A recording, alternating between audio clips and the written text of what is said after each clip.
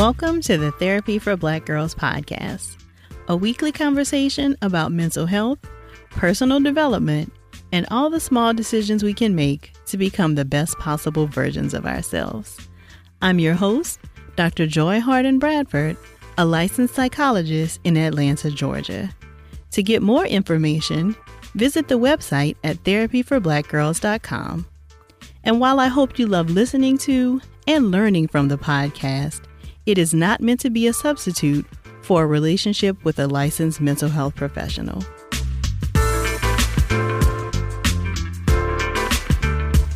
Hey y'all, thanks so much for joining me for session 65 of the Therapy for Black Girls podcast. Today we'll be chatting about maintaining your mental health in less than favorable work conditions. Today, I'm joined by Farah Harris. Farah is a licensed clinical professional counselor in Flossmoor, Illinois. She received her Bachelor of Arts degree in economics pre-law from the University of Illinois Champaign-Urbana, a Bachelor of Arts in marketing and management from Illinois Institute of Art, and a Master of Arts in mental health counseling from Trinity International University. Farah believes that mental health includes everything that makes up your well-being. Your psychological, mental, spiritual, and social well-being. She specializes in connecting you to your story, helping you to own your voice, better management of your emotions, and forming healthier boundaries. It is in this way that you will become a well-being. Farah and I chatted about dealing with microaggressions in the workplace, how improving your emotional intelligence and setting boundaries can help you to deal with work stress, how employers can provide perks that actually help their employees, and her thoughts on the myth of work-life balance. If you hear something great while you're listening, please be sure to share it on social media using the hashtag TBGInSession. Here's our conversation. Well, thank you so much for joining us today, Farah. It's so wonderful to be here. Very excited to talk with you. So you do a lot about working well and learning how to kind of manage your emotions and how we can be really smart in the workplace. And so I know that this is a hot topic. There have been lots of conversations, and we're always having conversations, it seems like, in the Thrive Tribe about like microaggressions in the workplace. So do you have any tips on dealing with microaggressions in the workplace? Well, it's not just microaggressions in the workplace. It just seems to be everywhere, isn't it? Clearly. But I'm always challenging not just my clients on like in private practice, but anywhere, is call it out if it really affects you. I mean, I don't believe in like feeding into ignorance, especially if it's like a one off the cuff type of thing. However, it's important to establish clear boundaries on what's acceptable and what's not. So if you are uncomfortable with it, I think the best thing to do is check that person, because people are trifling. And if you don't say anything, people will think that it's okay and they'll be comfortable continuing to say things or do things that make you uncomfortable. But if you're not okay with even addressing that person at work, whether it's a colleague or, a manager, that's when, you should try to find someone to mediate, i.e. safe space is ideally your HR representative. Got it. Yeah. And I think, a lot of the concern has come when people have tried to go to HR and still feel like, their concerns are not addressed appropriately or they're not addressed at all, sometimes. Yeah, and it can be really frustrating, which, leads me to always wonder, like, what is the culture within that work environment? Mm-hmm. So oftentimes, especially if you're a person of color or, a different culture, you're not sure what your voice is in that space. So when I'm doing one-on-ones with clients, I'm, really trying to help them create a safe space within themselves. So, what is okay with you? What is not okay with you? Can you voice this? And, having them to have agency over themselves themselves and for them to be their own self-advocate. Now, if it creates tension or conflict, ideally, we would want HR to come in. Beyond that, that's when it gets a little bit sketchy. So it's like, how do we implement some, emotional intelligence in how we respond to these microaggressions if they're continuing? So what do you mean by that, Farah? Like this implementing emotional intelligence? Yes. Emotional intelligence, my favorite. So pretty much, emotional intelligence, or we can call it like your emotional quotient, your EQ, like an IQ, is just being able to understand. It starts with self-awareness. So understanding your emotions and how you deal with them, but being able to recognize emotions in others. So it's kind of like being street smart, being able to look at somebody and recognize like, oh, their body language, their tone of voice, and helps you to be able to assess yourself on how you're going to respond. Okay. So can you give an example of like how you might be able to use that in the workplace? So, yes. I mean, I usually give an example because of a toddler needing a nap. But, in a workplace environment, it is, so Bill, says does something that relates to a microaggression, and you have to kind of practice the pause. And I say there's like the 3 A's. So you become aware of your emotion. You're irritated, you're anxious, you're angry. You identify the emotion. And so once you identify it, so you are aware of it, then the next step is to assess it. Well, where did it come from? Because is Bill's statement truly a microaggression? Is Bill's statement something that reminds you of another time where maybe when you were in high school, somebody said something similar to that? Like trying to get to what the root is of the trigger, and then you know how to address it. So how do I respond without letting my emotional brain hijack the conversation, but then being able to respond in a more rational way? And that's kind of having high EQs, like not letting, not that you should be emotionless, but that you have more control over how you respond with your emotions. Okay. So I'm wondering, because I think a lot of the conversation has just been more about like the cumulative impact of like continuing to go to a job every day where people are saying, random things about your hair or talking about election news or whatever is going on in the news, right? And so I think the cumulative impact on that is really what is wearing a lot of people down. It's so stressful. Yeah, it is. And so, I hear you saying like, okay, how can you practice some of this emotional intelligence? But I think it also does relate to like, how are you managing the stress? Because I think if you are at such a high level of stress, your ability to respond in a way that has IEQ is diminished, right? Yes, because usually, that's your emotional brain or your survival brain kind of kicks in, which is your rational brain, i.e. your prefrontal cortex, the boss of your brain, to kind of come in and help you to be rational, logical, come up with common sense solutions. And so it is kind of like a chicken and the egg. But I say, you don't have control over other people, but you do have control over yourself. So if it's a cumulative situation, sometimes it brings up and highlights something that you may not have even been aware of yourself. So obviously we're in a very tense climate with the election and this current administration and what we're hearing in current events. And it may highlight how much you have probably been passive at work. And I'm not saying this as like a diss to someone to go like, you haven't been speaking up, but it's that moment of self-awareness is like, how have I been using my voice in this space? And if I've not been using it, how do I, again, have agency, advocacy for myself to be able to say, hey, I noticed that for a while now you comment on, my different hairstyles. Can you tell me what that's about?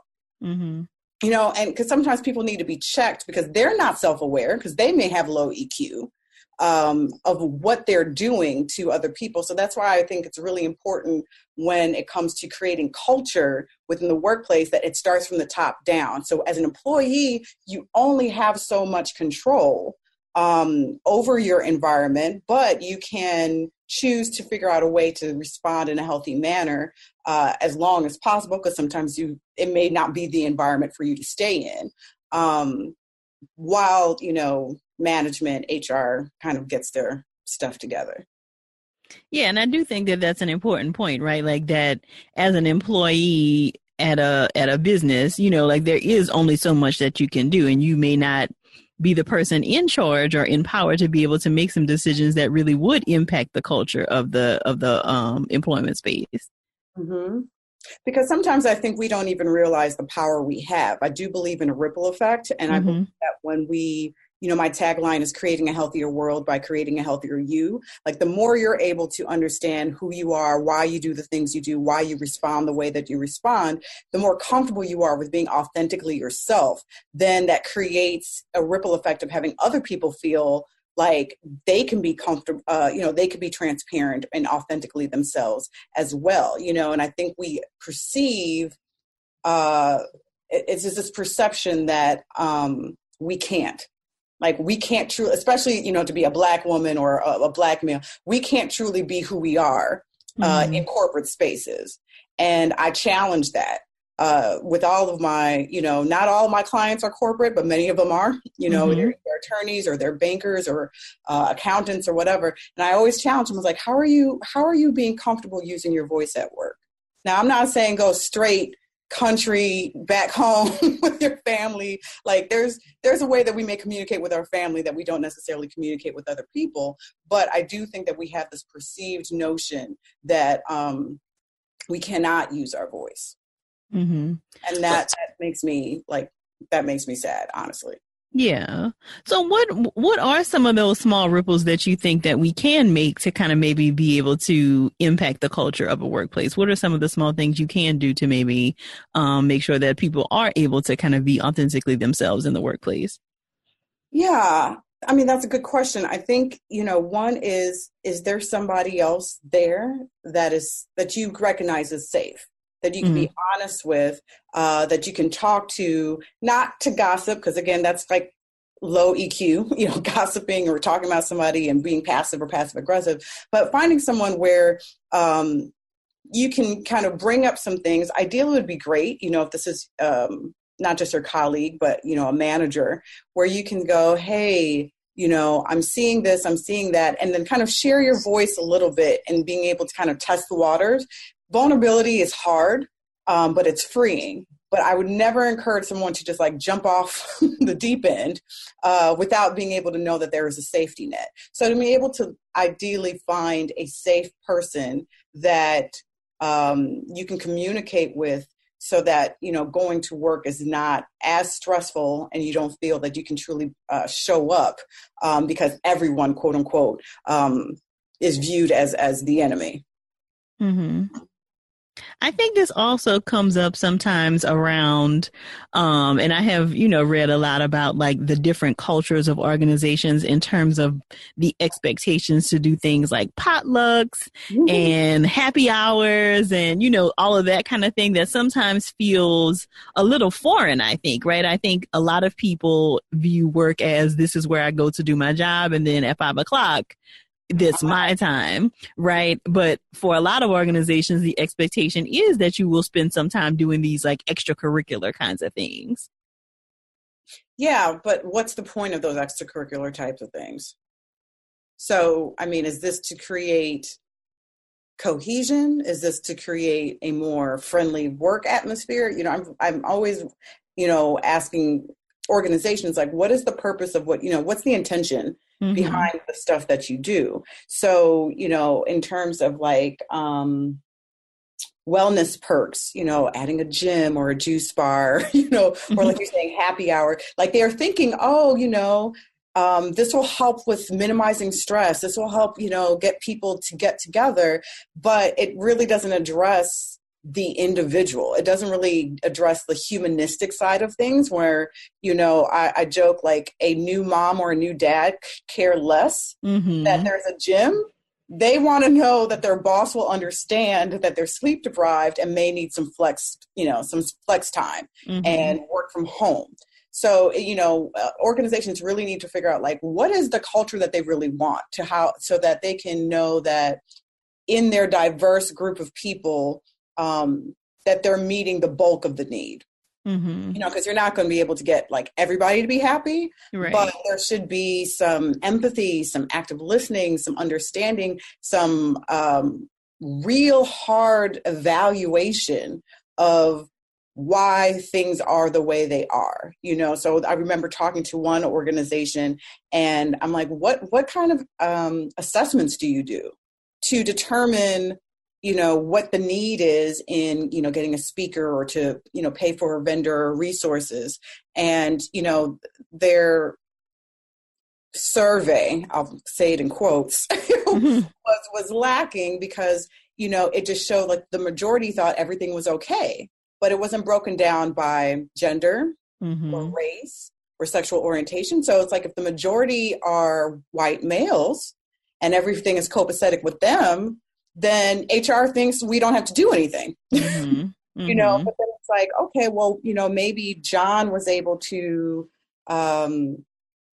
be promoted within 2 years, but Jermaine, it took him 5 years, but when you look at their performance reviews, they're the same. What's up with that? Mm-hmm.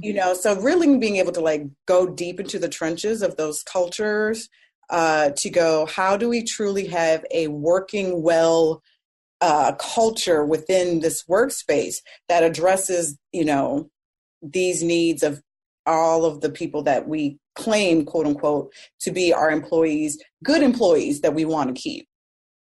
Yeah, and I think it kind of goes beyond the survey, right? Because if it's a survey that's going to be able to identify who I am, and I'm like the only Black woman in the organization, I may not feel comfortable sharing what my true thoughts on a survey, but I do think that speaks to the greater organizational culture. Like, what is the tone that's been set that I don't feel comfortable sharing my opinion, right? So I think it has to start before the survey. Yes. And and then also to be clear to those who are working the intention.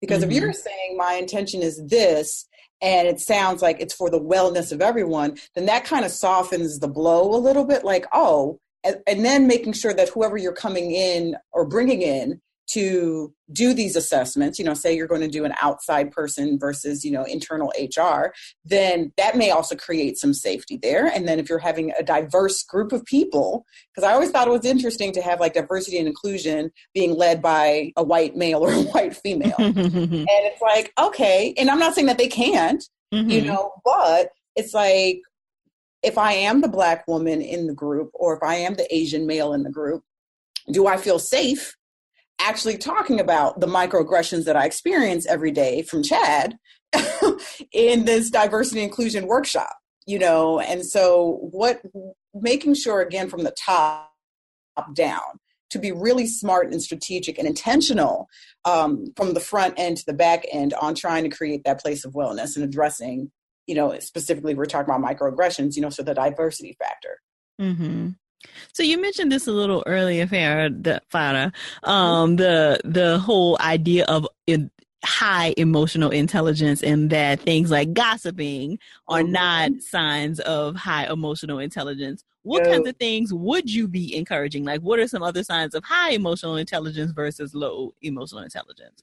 Yeah, great question. So high emotional intelligence, again, brings up a lot of self-awareness. Mm-hmm. So, if you're self-aware, then you kind of know more of who you are and why you do what you do. And then you have control over it. So, we talked about, a little bit of neuroscience about the brain, so we got our emotional part of the brain, our limbic system, and then we have like our rational side part of the brain, which is in the front. And so when you have high EQ, you're more assertive, you're more empathic or empathetic, and then, you're more compassionate. And so it's one of those things where you create a space where people actually feel comfortable talking to you because you're straightforward, but, obviously with some tact.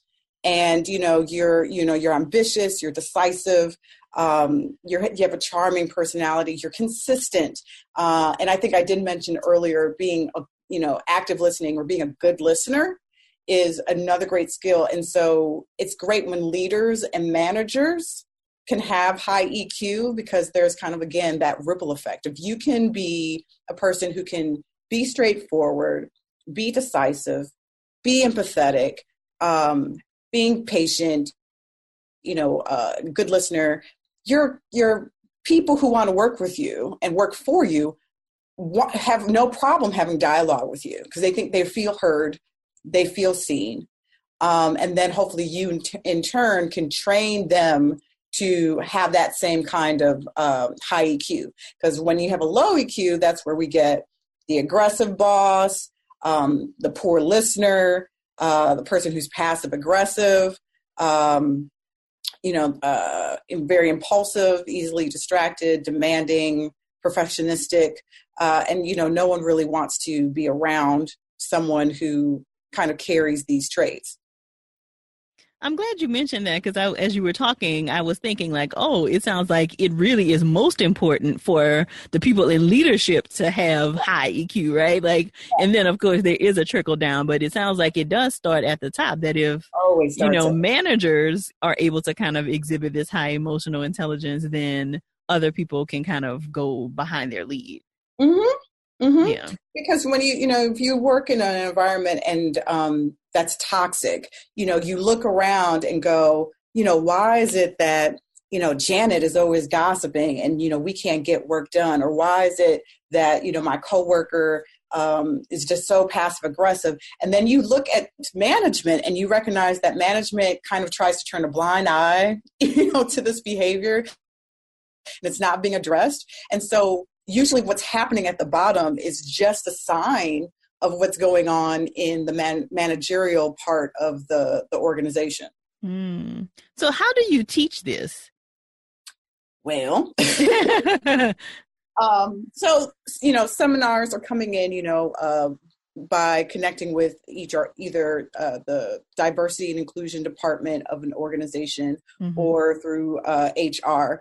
And, a lot of companies have these quote unquote, lunch and learns, mm-hmm. or, box lunches, or, an after work event where you maybe be able to get some continuing education credits. And so I will do sessions on what emotional intelligence is, effective communication, boundary development, and then depending on the organizational needs, then, we can go deeper. Because like I said, I love talking about EQ. Mm-hmm. And, I can give a basic 101, which gives people the time to kind of pause and reflect, because again, though we are at work the bulk of the week, the bulk of our day, and the bulk of our lives, right. We still live lives outside. Mm-hmm. So I really want to be able to give people this knowledge, and it's a skill set that we all can have. So we may not be able to raise our IQ, but we can always raise our EQ. And what I would want people to be able to have is this aha moment after, presentation or, a workshop, and go, oh, wait, I can use this with my spouse. Mm-hmm. Oh, I didn't realize how much I can use this with my kids or with my friend, because I really want to touch, again, I'm a therapist. So I want to touch the whole person, mm-hmm. and be able to help them be better in managing their emotions everywhere. Again, creating that place of safety within yourself, and go like, I'm going to be consistent, so I know, like I did a talk 2 weeks ago on emotional intelligence. And I think the first person that came to me was like, can I talk to you about my 10-year-old son? And I was like, oh, okay. You guys are a construction organization, but we'll talk about your son. Like, what's going on? Mm-hmm. So, I really wanted, I kind of do a little backdoor approach. Like, yes, we're going to talk about work, but really, mm-hmm. we're going to talk about you. Mm-hmm. Mm-hmm. And we're going to talk about, like, how did you learn about emotions? Where did that come from? Did your family talk about emotions? Did they hide from emotions? Did they overly express them? Because that's probably what you're bringing to your workplace. Right. Like, what's the old saying? Wherever you go, there you are. pretty much. Yeah, you're always bringing yourself. Can't run from yourself. Exactly. So something else that has come up in conversation is this move that lots of organizations are going toward with this whole like open floor plan, right? Where people don't even have high cubicles anymore. It's just like everybody sitting at these long tables and that kind of thing. And it does. I'm like, they're taking down the walls. Right. And I think a lot of, what's involved with EQ and just kind of managing your emotions in general is like being able to collect yourself sometimes or having a space to go to kind of withdraw and take a moment and recoup. Exactly. And now we don't even have any of that anymore in a lot of workspaces. So what are your suggestions for that? Like people who are working in these, open floor plan offices that don't even have personal space anymore. Yeah. I get the attention of this. What's the saying? The road to hell was led with good intention. Exactly. Yeah. So, it makes sense, but however, I don't think that they've truly, and this is why I really like bringing a humanistic point of view when I talk to corporations, because again, it's always about bottom line, productivity, which is great, the numbers, but again, your numbers don't get met unless you have people do it. So it's like, let's deal with the people. So for extroverts, initially, it's like the best thing ever. Because extroverts love being around people. They get energized by being around people. So having an opportunity to look at you across the table, feeds into them. However, it becomes a distraction. So then when you got the introverts, it's not that introverts are antisocial. It's more so that they need that quiet time to regroup. They like more one-on-ones because they don't like superficial conversation. So to have the open space, it actually probably creates more anxiety for a person who's introverted because they're always thinking like my space is being invaded. So if you cannot avoid, the new construction of your work environment, for introverts, I really encourage them to have headphones because one, it does help to quiet the noise. Two, it's like a physical boundary.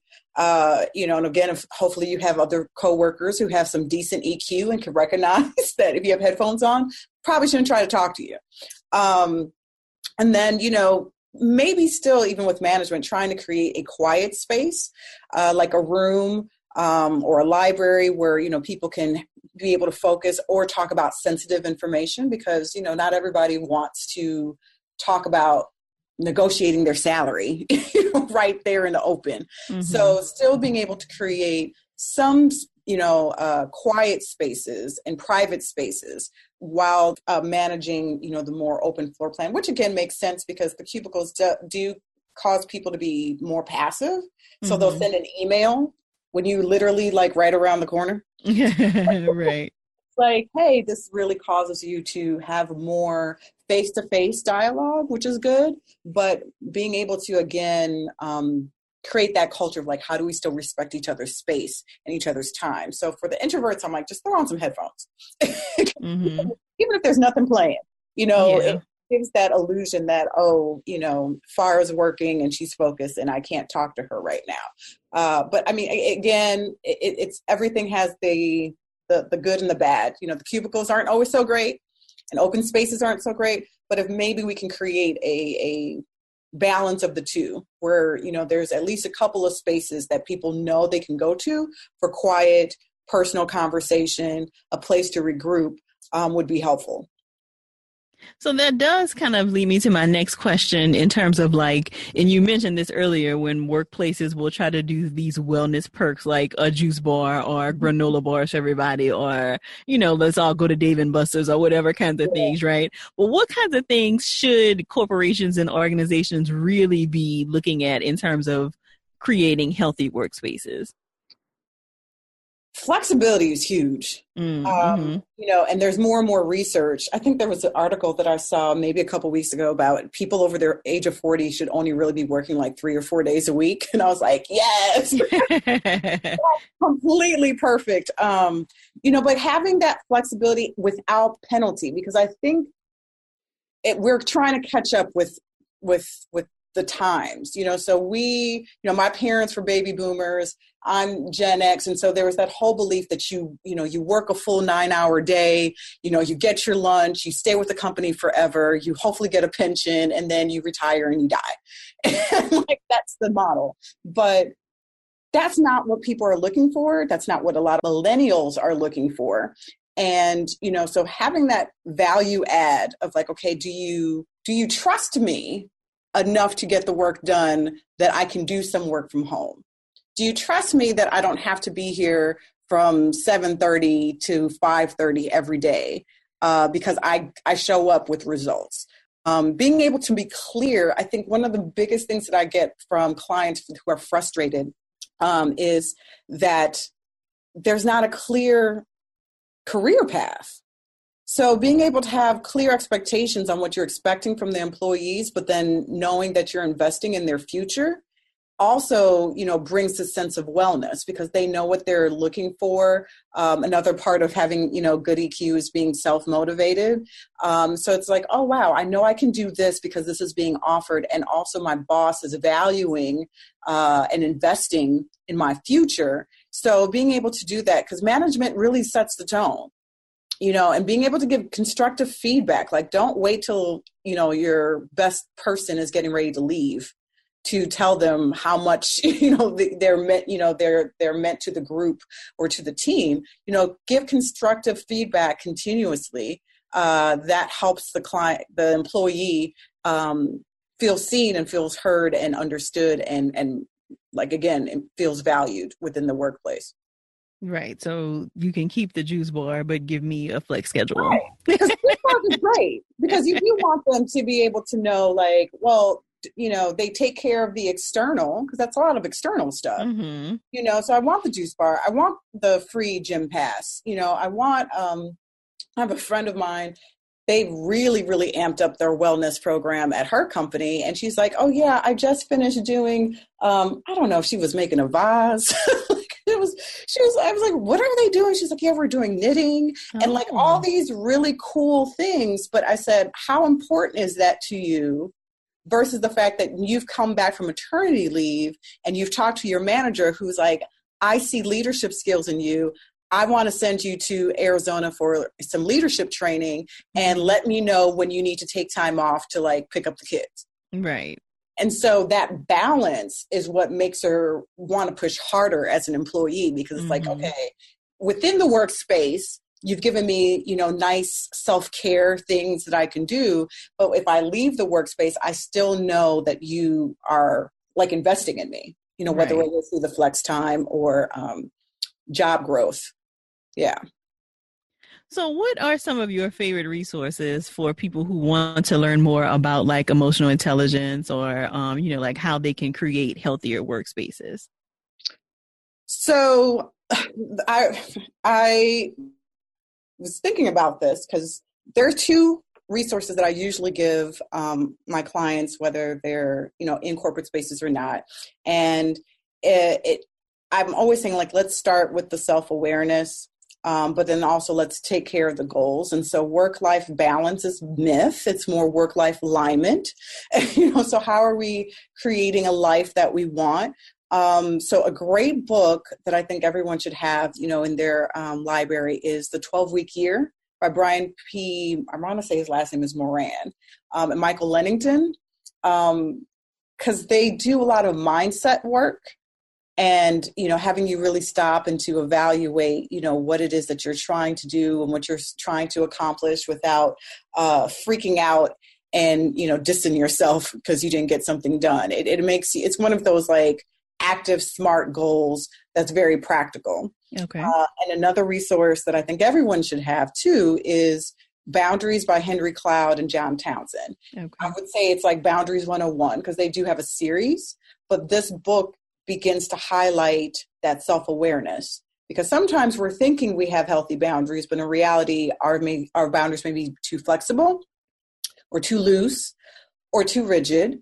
And, but it also highlights boundary violators. So again, talking about the top of our conversation about microaggressions, those are boundaries being crossed, especially when someone touches our hair. It's like, wait, you're crossing a physical boundary. So being able to recognize them within yourself and recognize them in others, and there's practical examples of whether it's boundaries at home, boundaries with your spouse. I think it's like boundaries with family, boundaries at work.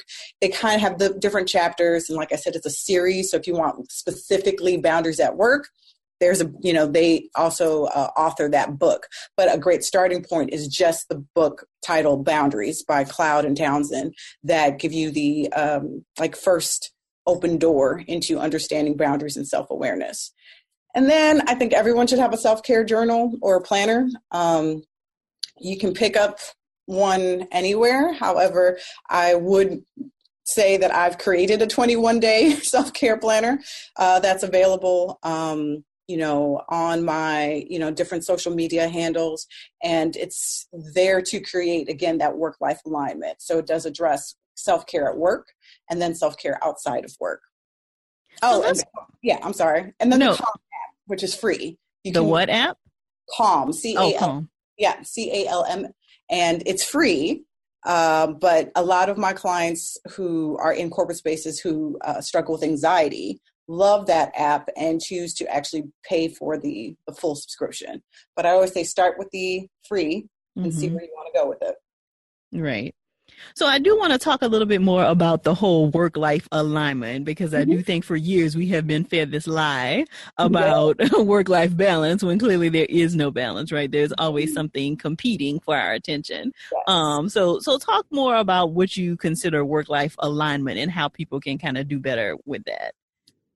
I think, again, I agree with you to the lie that we've been taught. And I think for women, it's even been harder because working women in particular who feel that they have to be everything and do everything.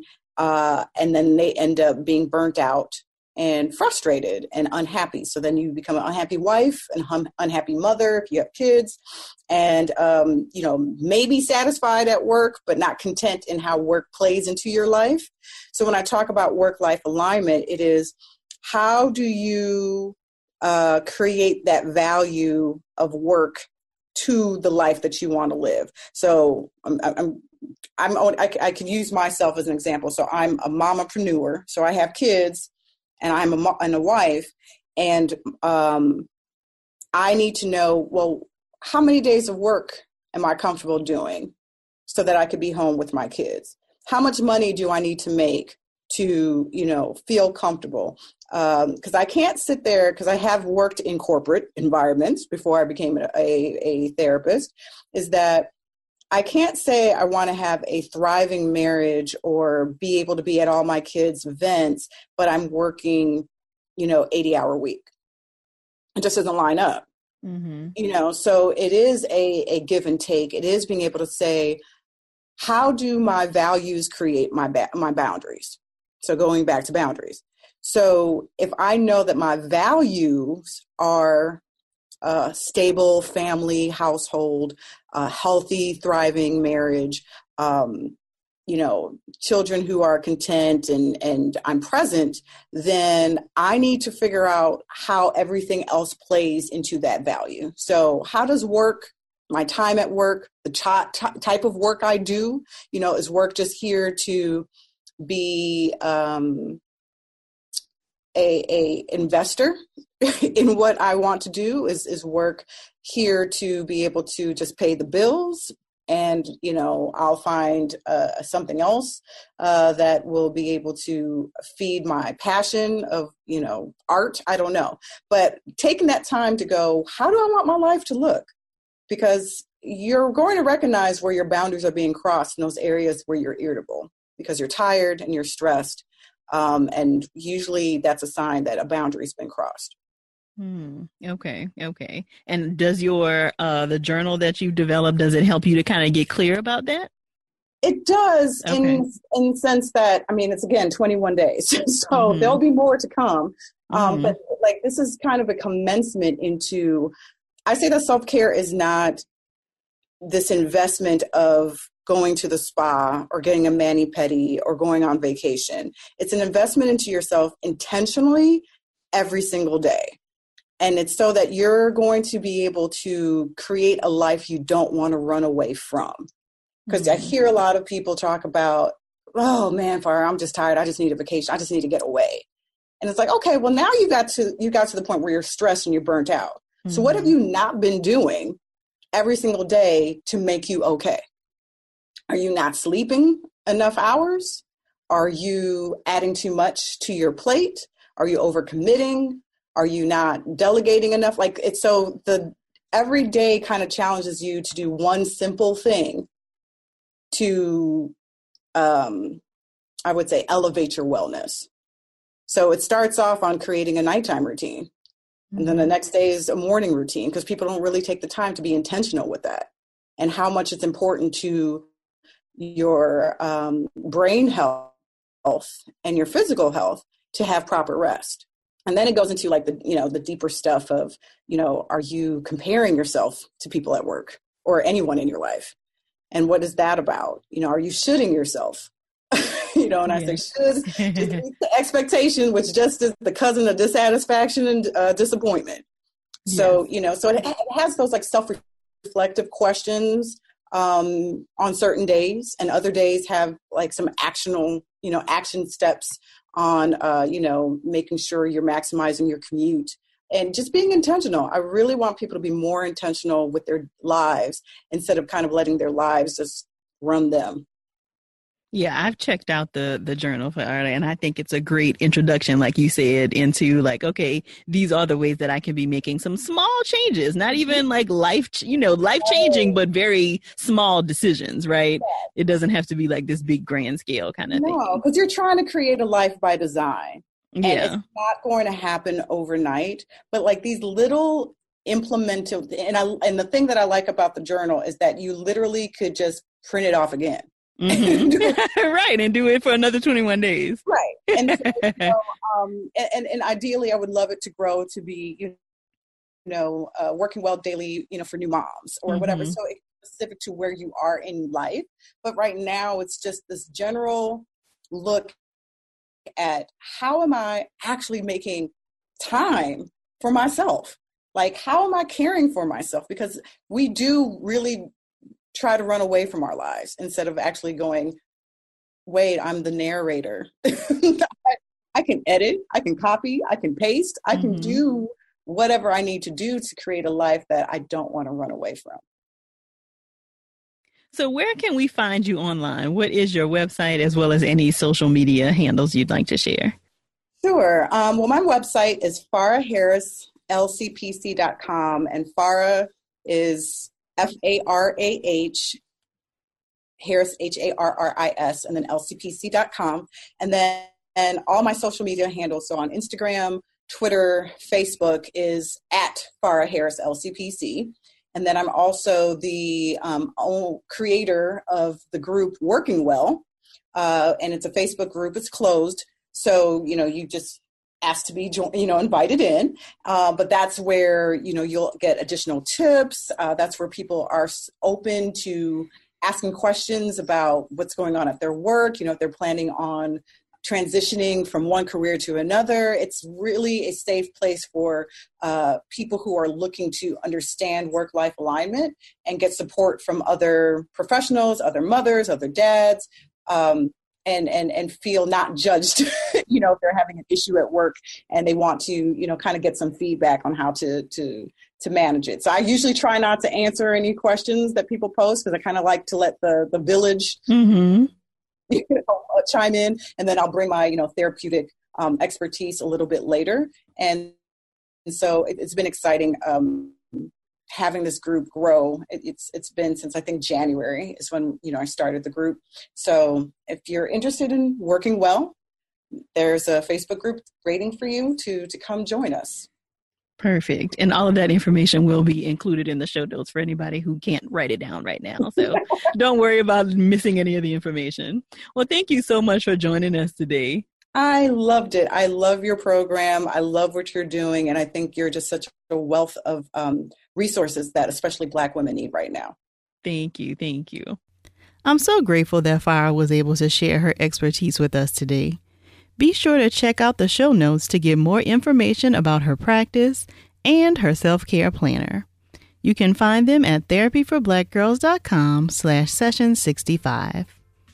If you're looking for a therapist in your area, be sure to visit the directory at therapyforblackgirls.com/directory. And if you want to continue this conversation and join a community of other sisters who listen to the podcast, come on over and join us in the Thrive Tribe at therapyforblackgirls.com/tribe. Be sure to answer the 3 questions that are asked to gain entry. Thank y'all so much for joining me again this week, and I look forward to continuing this conversation with you all real soon. Take care.